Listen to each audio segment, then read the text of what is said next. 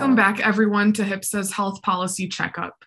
My name is Hanan Rakine, a student at the University of Michigan and member of the HIPSA Advocacy Committee.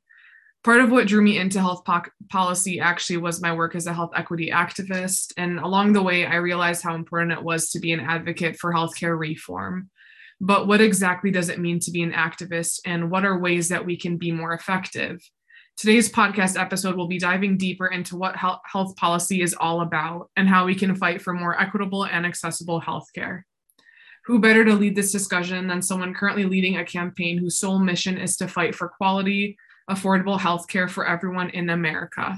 Please help me welcome Margarida Jorge.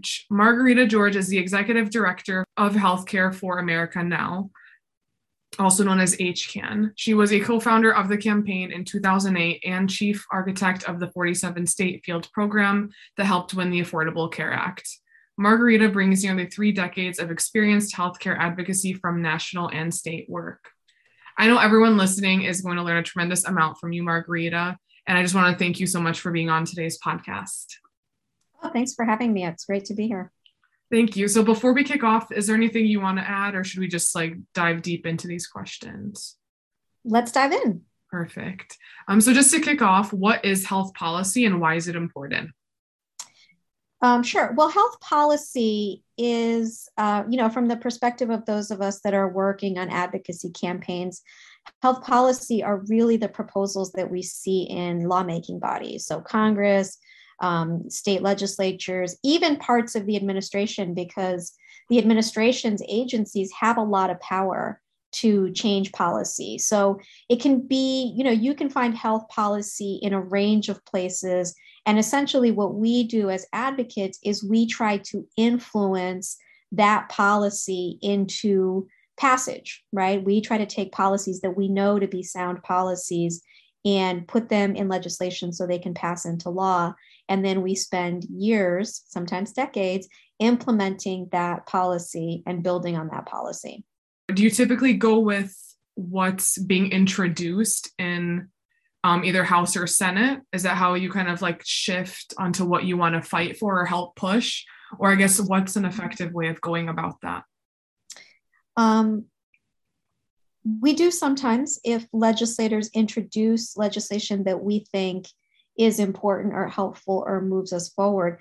But actually, a lot of times, by the time the public is seeing a bill, the bill and the health policy in that bill is actually the product of many years of work that's gone before. So we typically, our partners and allies, have relationships with members of their state legislatures and members of Congress.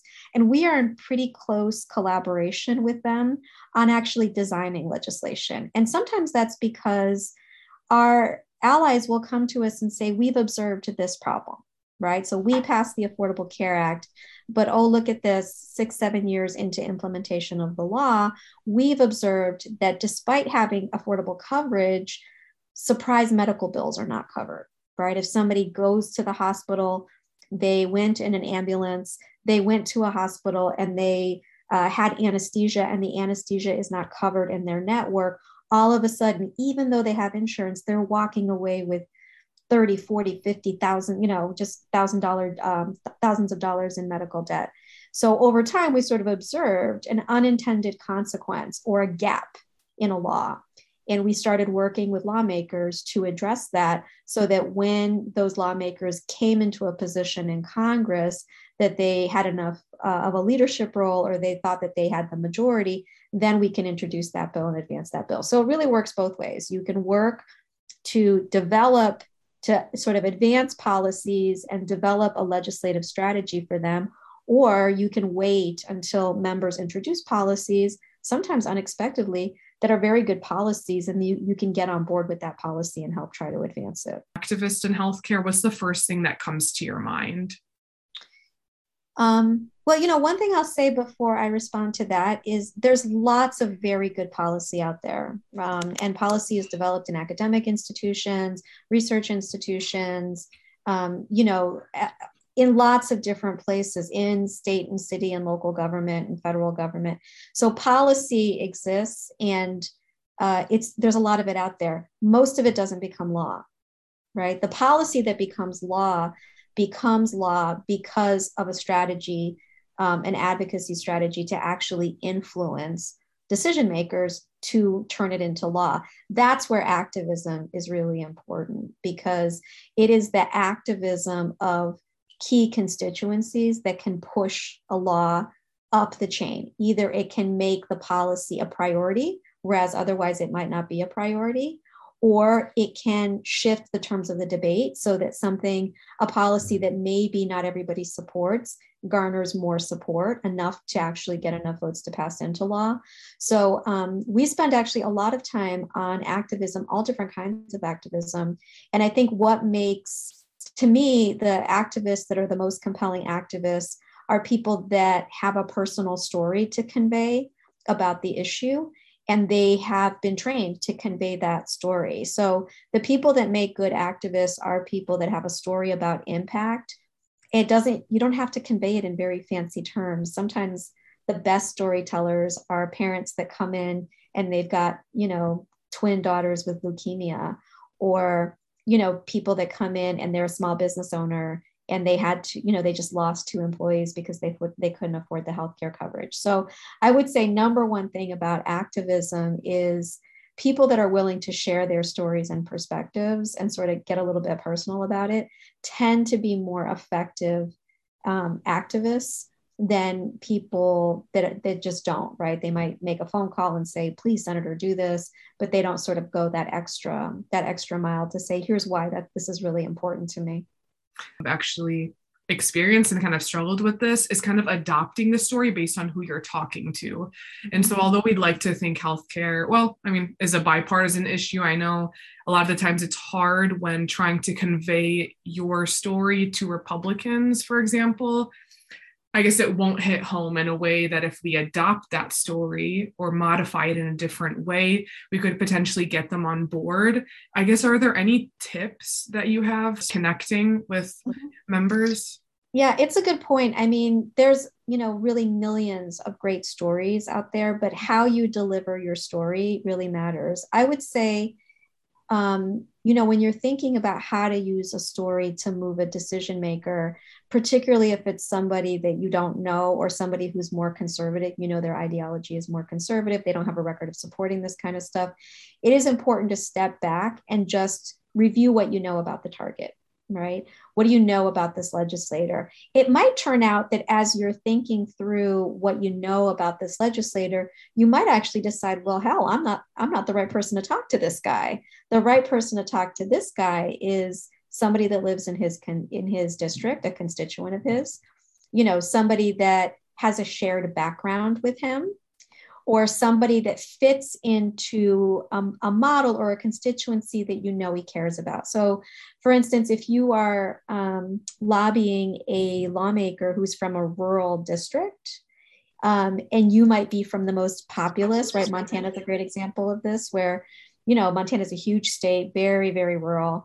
If I was gonna lobby the Republican senator of Montana, I would not pick somebody from a city to be my activist, right? I'd actually go out to like a cattle farmer, or somebody who was just an older person living out in rural Montana, because I think that voice would actually resonate much better with Senator Daines than somebody from Missoula.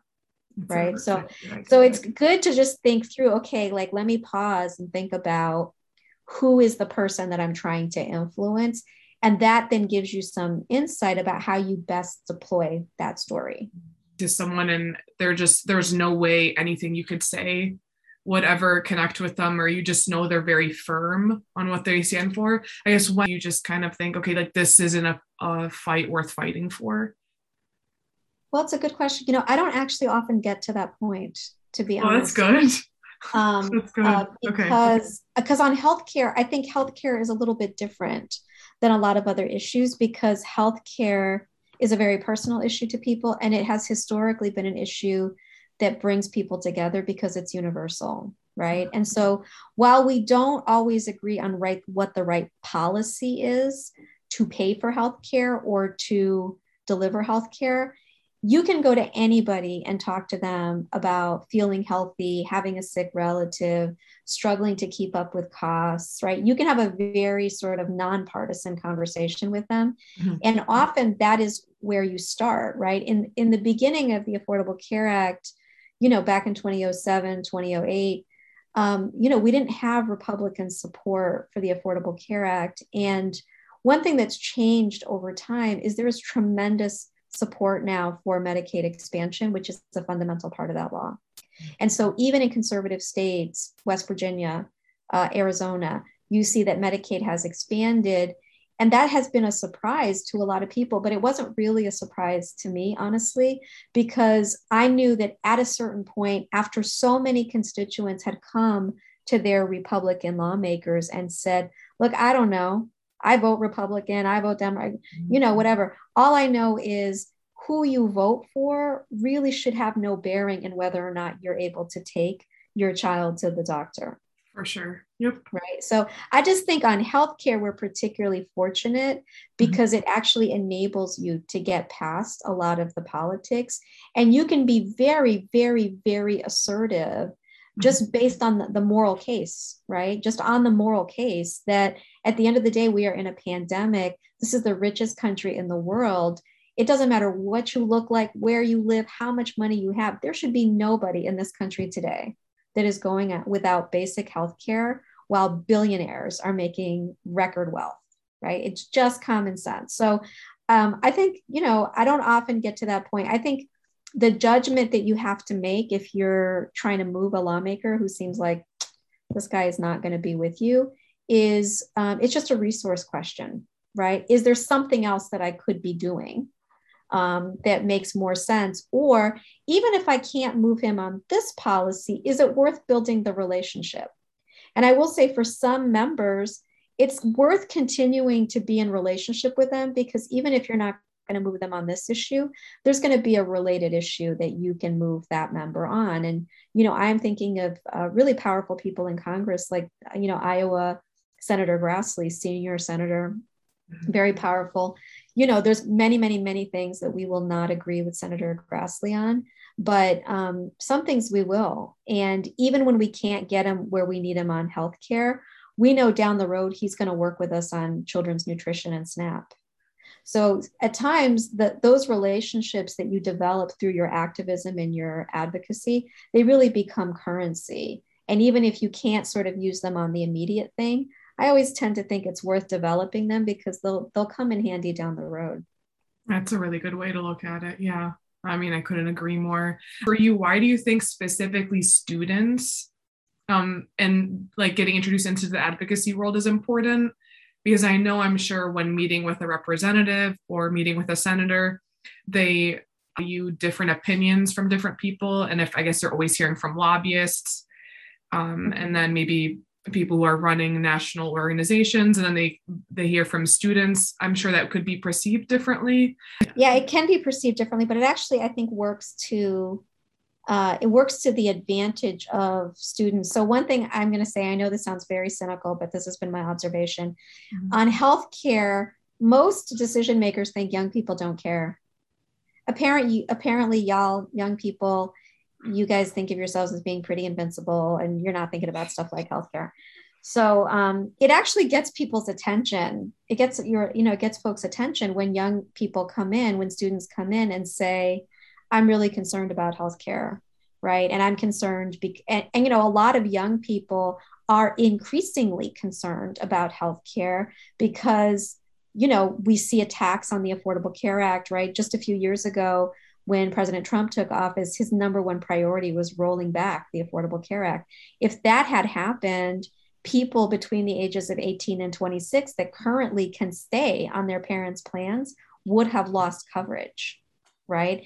Uninsured, the numbers of uninsured people that were young people, under 30 people, were really, really high before the Affordable Care Act. So, and now that there's a pandemic, what we're actually seeing is soaring rates of chronic illness, of mental health, of substance abuse. I was reading a study yesterday about telehealth and the expansion of telehealth during the pandemic.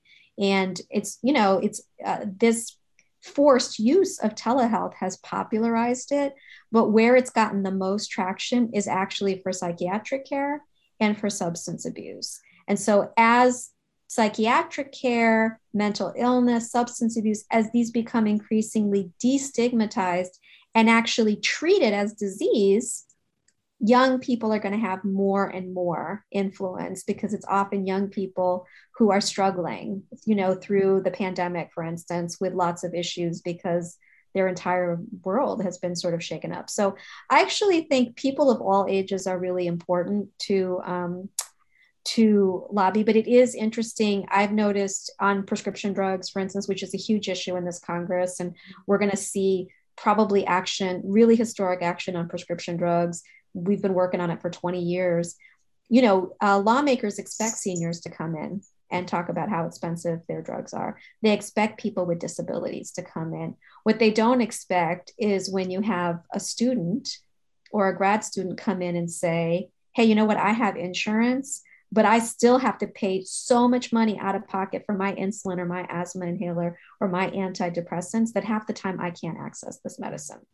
That really is sort of eye-catching to lawmakers because it's totally unexpected. It helps us push for more aggressive reform because we can make the case this isn't just a seniors issue. It really is an issue that impacts people of all ages, whether they're insured or not. And that gives us then the wherewithal to say, Congress has to take more comprehensive action. I think a lot of students are directly, impacted. I think a lot of students are really worried. I mean, you folks that are in school, you're thinking about, getting through, it's very stressful. You're getting through, a lot of you guys are going to school and you're working. You're thinking about what you're going to do afterwards. We're in a really tough economic situation. You're graduating generally with tons and tons of debt. People are very worried about getting a job that's going to get them benefits, right? And we've seen really a spike in polling around this, right? So, it's one thing to sort of be in school and be able to depend on your parents' plan or the health services that you have at your university. Once you're out in the real world, surprise medical bills was a huge issue for a lot of young people, right? They're like, oh my God, what if I'm just out with my friends hanging out and I get hit by a cab, right? Or I get into a car accident. I get taken to the hospital. Next thing you know, on top of my $80,000 of college debt, I now have a terrible surprise medical bill that is, $50,000. So I just think the rising cost of healthcare, I mean, we're going to have this problem for a long time in this country. We have a for-profit system. The rising price of healthcare, rising cost of prescription drugs, right? Like all of these things, folks increasingly at all ages are thinking about them. I also think that it used to be that most marketing of prescription medicines was really to physicians and to older people. But that's not true anymore, right? Think about who prescription drug corporations are marketing to. They're marketing to young people, right? On Facebook, it's all like the antidepressants. They're marketing to people with dogs, right? Anybody have, like, if anybody's listening has a dog, right? How many people out there have dogs that are on prescriptions? Guess what? 15 years ago, we didn't have dogs on prescriptions. Dogs did not take allergy medicine. So like this industry is figuring out a way to open up new markets, and young people are a really important new market, as, both college students and younger. Incorporate student activism into like our future careers. If we're not, like, if our end goal isn't being in a grassroots organization and it's not being a lobbyist, how do we still fight this fight without that being our sole responsibility, if that makes sense? So much better, by the way, than being a full-time advocate. I mean, most change that's made in America is not made by people like me. It's not made by full-time advocates. Most change in America and most effective lobbying is made by people that have regular jobs. They're doctors, they're lawyers, they own hardware stores, they're decorators, they are florists, right? And they take a few minutes out every now and then to go make a phone call, send an email, or they might take a half day out to go to a town hall, or that is really the substance of what makes things happen. And in fact, here in Washington, D.C., we make a distinction between people like me who are professional advocates and folks like you guys who we call RPs, real people. And real people have a lot more power. right? Like when we talk about RPs, I mean, all day long people call me and they say, do you have any RPs that live in Virginia Spanberger's district, right? Nabby Spanberger's district.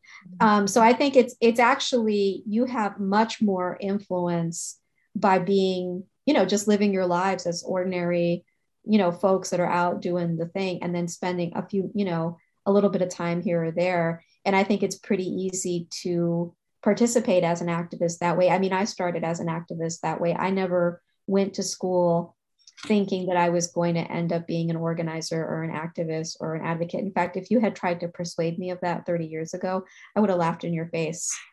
I would have just said, I'm going to do what? Spend all day talking to members of Congress while I'm wearing shiny shoes and pearls? There's no way I'm going to do that. But yet here I am. So real people can do. And like, how can we stay informed about like what our current drug, healthcare, anything around like affordable healthcare bills that are being introduced, like we know what to do and what to fight for and who to talk to? I think there's a few different things people can do. So one is follow the news, but don't follow all the news. Pick a couple. If you spend all your time, I mean, we literally pay press shops that do nothing but read the news all day long, and then they like email us all day, oh, this thing. Mm-hmm. So like pick a couple and just stick with those couple, follow the news and see what's going on. Follow your local news. A lot of the local news is actually much more relevant. So I think that's one thing that people can do to sort of stay active. Join an organization or a listserv, right? So, you and I were talking about AMSA, the American Medical Students Association. I've worked with them for years on many, many, many things, right? If you just want to streamline and you don't want to have to sort of figure it all out yourself, join an organization, sign up for HCAN's list, sign up for AMSA, pick your organization, Families USA, Communicate. There's lots of great healthcare organizations out there, and, sign up for e-alerts. And generally they have folks that are monitoring. I know I talk with the AMSA folks all the time. Every time there's a development in Congress and, I'm on the phone, hey, this is about to happen. If you have folks in this area or that area, it'd be good if they could call their member. That makes it pretty easy to participate.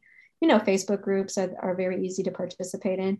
And I just think it's a good practice to be in touch with your legislative offices. So I would probably just log on. I do this with my, before I lived in DC and, when I actually had a state senator, I would log on pretty regularly. I just had a bookmark on my, and what are they coming out? Because usually your members of Congress, your state representatives, they'll put out releases to let you know, oh, I'm introducing this bill, I'm introducing that bill. So I think there's lots of ways. I have to say, it's so much easier today to do this because of all the digital resources and digital communication.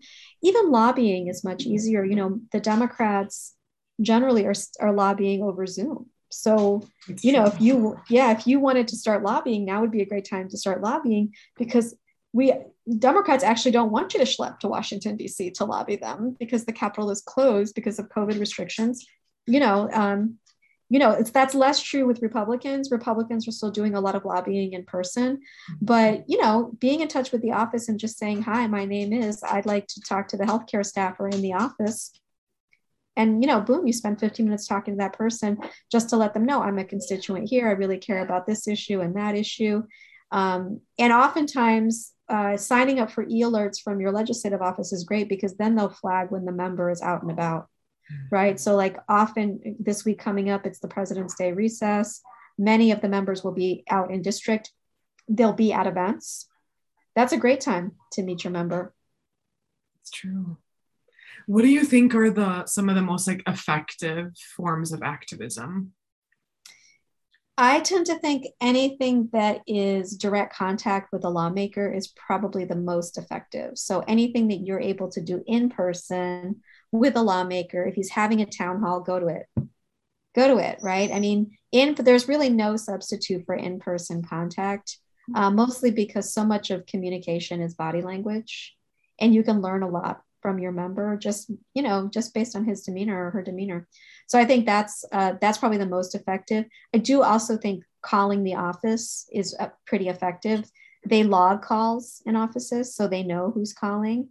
And then a third thing that's effective, that's a little bit higher bar thing, is if you respond to something in the newspaper with a letter to the editor and you mention your member's name, that's going to definitely get their attention. So most members have staff that just track media all the time. And they, are just all day doing Google searches on their bosses' names. So a lot of what we do in states, for instance, is our partners will monitor the media for, what is Senator Manchin's position on this thing or that thing or the other thing. And when they see a local headline, they will find somebody, one of their members, to respond to it. Could be a fireman, could be a mine worker, could be a stay-at-home mom. And often we'll work with people on letters to the editor and get those placed. And we always mention the lawmaker's name because that's what really gets their attention. Not surprising, right? When if your name was featured in a news article, tomorrow exactly. morning, you'd be like, "Whoa, what did they say about me?" Yeah. Yeah. Could you actually go into more detail, like what is a letter to the editor? And I know there's also op-eds. What's the difference? When do we know which one to use? Mm-hmm. Letter to the editor is very brief. So it's, you see a headline that catches your attention. You read the article. Something in the article incenses you or is wrong or is a perspective that you don't share, and you want to get your perspective out there. And so you write up, very short, 150 words, that says, "Dear editor, in response to X article, I am a medical student and I completely disagree, based on what I know, blah, blah, blah." So like just a few things about your experience, super, super short. Most newspapers will not print letters to the editor that are over 150 words. You type it up, spell check it, sign your name to it. You look on the newspaper's website, and there's usually instructions for how you submit a letter to the editor. And then, if the editor chooses your letter, they'll often email you or call you and just confirm, "Are you so-and-so? Okay, just confirming that you are in fact a real person. We're going to publish your letter tomorrow." So letters to the editor are very responsive, right? It's almost like a back and forth with the newspaper where you're tagging something and you have the opportunity to present an alternative point of view. Op-eds are related, but they're different. An op-ed is a long form piece. That's usually 700, 800 words. And it can be on a topic, doesn't need to be responding to something in the paper, but it should be on a timely topic. So for instance, right now, we're in a big budget debate. There's about to be a SCOTUS hearing. You pick something that's like in the mix, right? Like I don't advise people doing op-eds on stuff that are not timely, just because editors are probably not going to print that, even if it's a very good piece. So you write up the op-ed, you submit it to the editor. It's very helpful if you have a relationship with the editor. Not everybody does. We often work with media firms that have relationships in order to get the op-ed placed. The op-ed should be, you guys should look in the paper and see how they're pretty colloquial. They're not policy papers really. But they all make a case, right? And so often what we do is we've had actually lots of AMSA folks do op-eds where they say, "Hello, I'm a medical student, or I'm in my residency and I'm treating people at a public hospital. And I can affirm that, without Medicaid expansion, many, many, many people are struggling through this pandemic. Here's a couple of examples why. Here's what I think Congress should do about it." And then a little byline at the end. So it's a little bit of it's more work, but you have much more control over your message. And again, editors are generally looking for new voices and credible voices. I think one thing that's important when you're writing an op-ed is you're much more likely to get published if you are a person that has standing on that topic. So that is if you have no relationship to immigration, and you're not an immigrant, you're not from an immigrant family, you don't work with immigrants, but you just have a general point of view on immigrants, you're less likely to get published than somebody that, for instance, works in a refugee center or has a personal history as an immigrant in this country. So I think it is important when you're authoring an op-ed to, be a person that has the standing to comment on that topic. Yeah, so I know op-eds and letter to the editors are, I guess, like two forms, like two tools that you can use to shed light on a specific healthcare issue. What are some effective tools, I guess, besides those two that you found throughout your, career, that you think would be important for students that are just starting off? Yeah, well, I actually think the most effective thing and the most persuasive thing is just direct conversation with people. It's really interesting to me because a lot of times people, and I'm going to say I'm very guilty of this. A lot of times people who have an opinion about a political issue or a policy don't actually talk to the people that are closest to them about that. Right. So like, I don't come from a political family. I never talked to my family about politics, and I've worked in politics for 30 years. But for those of you all that, the most effective way to convey a message or to get people to understand an issue is to just talk to them about it, even though it may seem weird to be like, hey, did you read about this? And what do you think about this issue? But that is actually the most, if we're thinking about what are the things that most move public opinion, it's the in-person contact. And, I spent 15 years before I came to DC as a door knocker, just knocking on people's doors and talking to them about issues. And that is listening to people's perspective and then sharing your perspective in sort of an empathetic way is actually the best way to convey information to people. So I would say for all of you that are out there and you're on campus or you're with your colleagues, friends, family members, the best thing to do is talk to them about these issues. Yeah, that's very true. I used to, I guess still now, being an activist, I've always communicated with a lot of like my fellow peers and just like colleagues in the field, and there are always a group of people who are very hesitant on speaking with members of Congress, or I guess like any lawmaker, just because they're viewed as like superior, they hold power, they won't care what I say, is typically a lot of things that people say. And there's just kind of like, I know I always hear they won't even answer if I reach out. And like, what are the odds that me, I guess, putting my time into scheduling a meeting or just like drafting an email or sending a letter would do anything?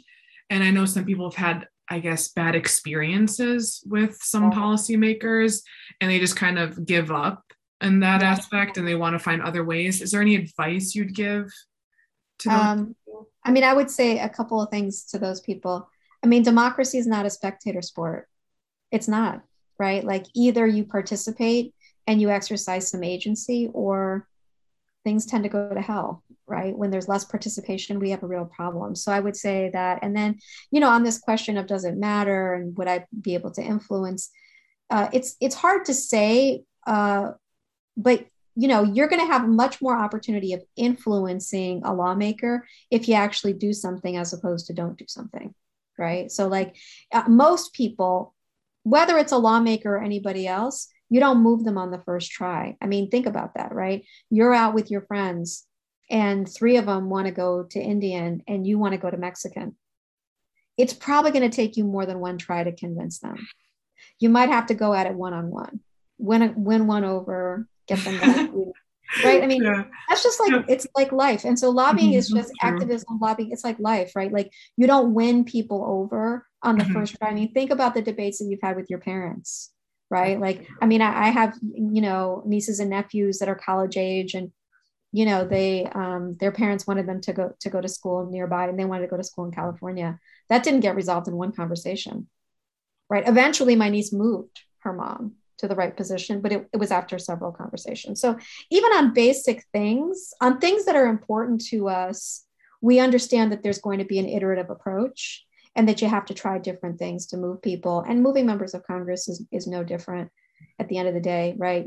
There's an iterative approach. And sometimes you might talk to that member and you don't get, you and I could say the same thing verbatim to a member of Congress, and I might get a different response just because I'm a different messenger. So I just think that's all part of sort of stepping back and thinking, making the conversation really not about you, but about what it is, what's the objective here, right? We are having this conversation with a purpose to move this member to support a thing that we know is important to us and is going to help people like us, people that we love, people that we care about, people that we serve. So I would say, just to keep those few things in mind, lobbying, I always say to people, people are like, oh, lobbying in Congress, that must be so hard. I was like, it's not really all that, it's not that much harder than trying to, get your mailman to actually deliver the mail on the porch instead of like on the curb. It's just the thing, right? Like there's an iterative approach. You have to have a strategy. That's true.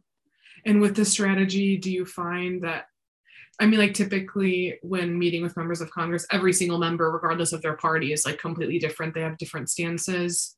Oh, And yeah. I mean, I have to say, I lobby on both. I've lobbied Republicans, Democrats, and, and I work very much on healthcare. I work very much on the Democratic side, but there are some real problems on the Democratic side, right? I often disagree with Democratic members and members of the staff. And sometimes the disagreement isn't even on the policy. On the fundamentals of the policy, we agree. We might disagree on how to get there. Right. What's the priority right now, right? So, and often that's the case because my experience overwhelmingly is that people on the progressive and the Democratic and the moderate side, they on issues like prescription drug negotiations, even Republicans agree with us. Everybody agrees. The question is, how quickly do we get there? What's the right pathway? How much accountability? And then people sort of get caught up in the micro stuff, in the minutia, and they forget the essential thing, which is that there are literally millions and millions and millions of people in this country that can't get access to affordable medicine.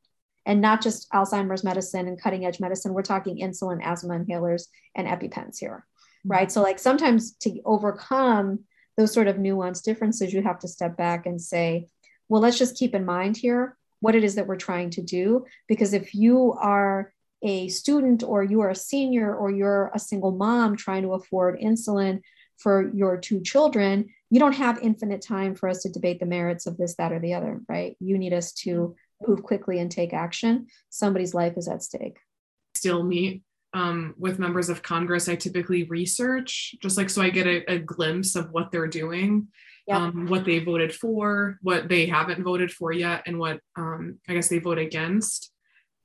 And that's kind of like with the extent of my preparation is kind of like reviewing that member. And then just so I can also, I'll typically start off with like thanking that member, like, oh, I saw that you recently voted or are introducing this, just to kind of like build already like a good basis. Are there any other tips, I guess, that you would suggest? That's a great one. I mean, you just gave a great one. Like do a little bit of research. Like I'm not talking write a term paper. Yeah. I mean, like an hour on Google, a little bit of research on who you're visiting with, and establish a rapport, just like you would in any other relationship that's important to you. If you went in to, meet your professor and this professor was somebody you wanted to be your advisor, you would research them. You would find out, okay, what's their area of study? Have they written any books lately? Should I take a look at the back cover so that you could go in and demonstrate to that person, look, I took the time to actually understand what your perspective is. And you're trying to build a rapport with them because you understand that relationship is then going to be important later on. So I think that's really important. I also think it's important to ask them questions and listen, right? Like I often ask members questions when I don't know much about them, on criminal justice issues, when I'm lobbying Republicans, I don't know much about those issues yet, but I'll often say to the staffer or to the member, if the member is there, what spiked your interest in this issue? Why are you so interested in this issue? And actually, often the member will say, well, I'm impacted by this issue. Here's why I care about it. Here's why I care about healthcare, right? Here's why I care about people who have arrest records and conviction records. Here's why I care about second chance employment. And a lot of times that member will tell you something from his own experience. It's actually, in the vast majority of cases, it is somebody's own experience that has led them to take on that issue and champion that issue as a lawmaker. Yeah, precisely. If you were to give, I guess to wrap up, if you were to do a like health policy advocacy crash course type of thing, what would you put, I guess, the top of your list? What are things that I guess tools and resources that students or I guess anyone should develop, have access to, and learn? And then what are like some direct tips that you would give for students who this would be their first time pushing lobbying for anything and they want to get involved? I guess what would you suggest? I would say if you've never lobbied before and you're just getting into it, I would one, sort of just scan the news and see what's in play right now. What's the legislation in play right now? So if you're lobbying at the federal level, the legislation in play is the Build Back Better Act.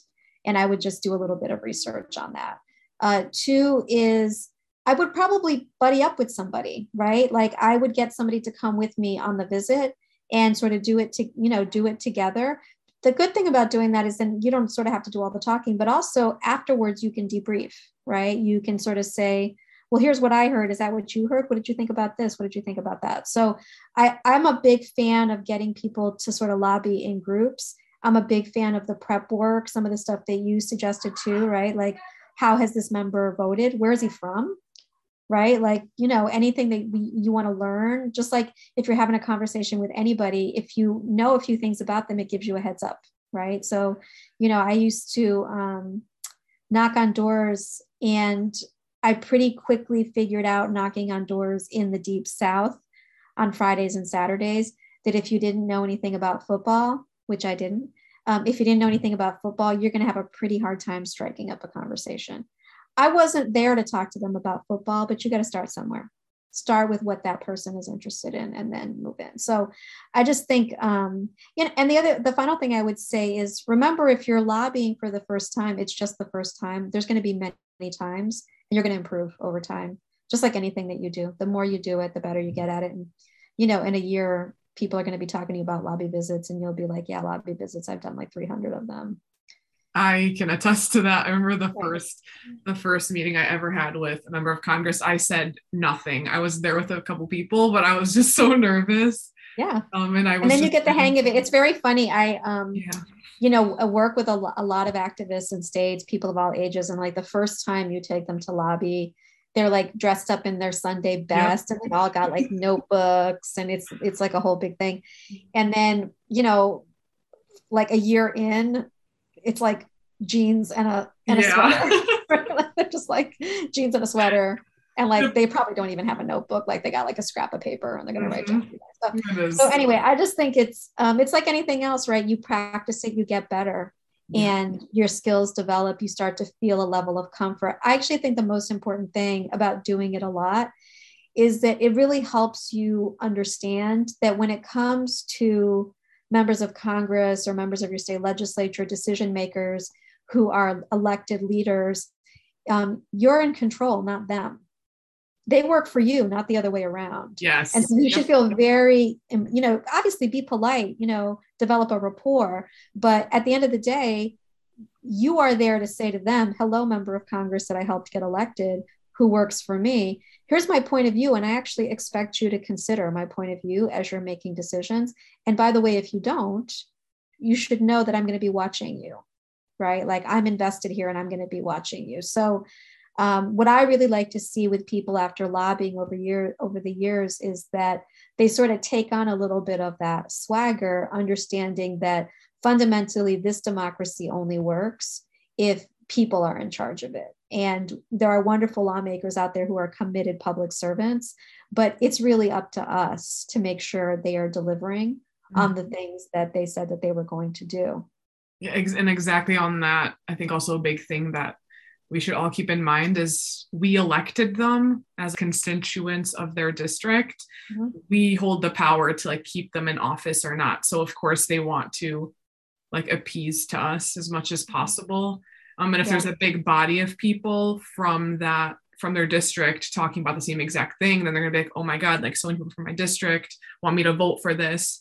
If I want to like it absolutely gets their attention when people in their district, it's much more powerful than somebody running an ad or a DC advocate. I was in a lobby visit with Senator Manchin on Monday. And, I said to Senator Manchin's staff, I heard the senator on the radio talking to constituents in West Virginia, and a bunch of constituents in West Virginia sent me the radio clip. That's how I heard it.